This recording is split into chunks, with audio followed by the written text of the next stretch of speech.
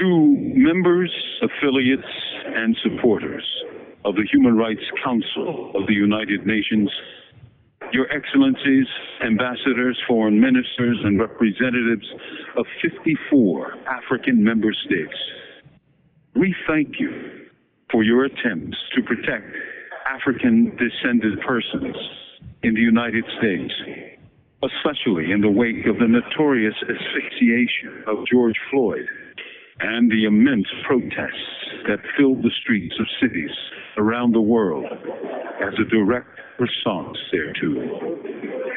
Your attempt gave hope to millions of people who feared becoming the next George Floyd.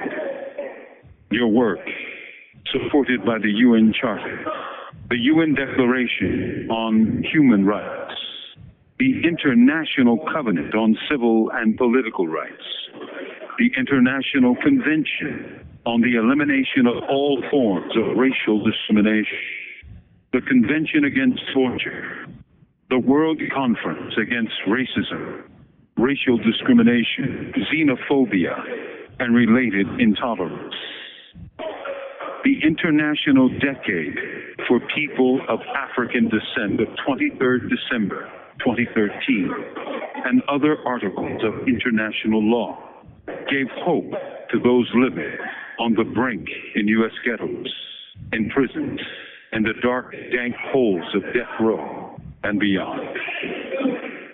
We thank you for your work to breathe life into these documents and make them real tools of social change. When people saw our lives through the tragedy of George Floyd, the state violence that brought him to his end, cities in Europe, Asia, Africa, and the Americas erupted in solidarity and protest. We thank you for your efforts on behalf of human rights. With love, not fear. This is Mumia Abu-Jamal.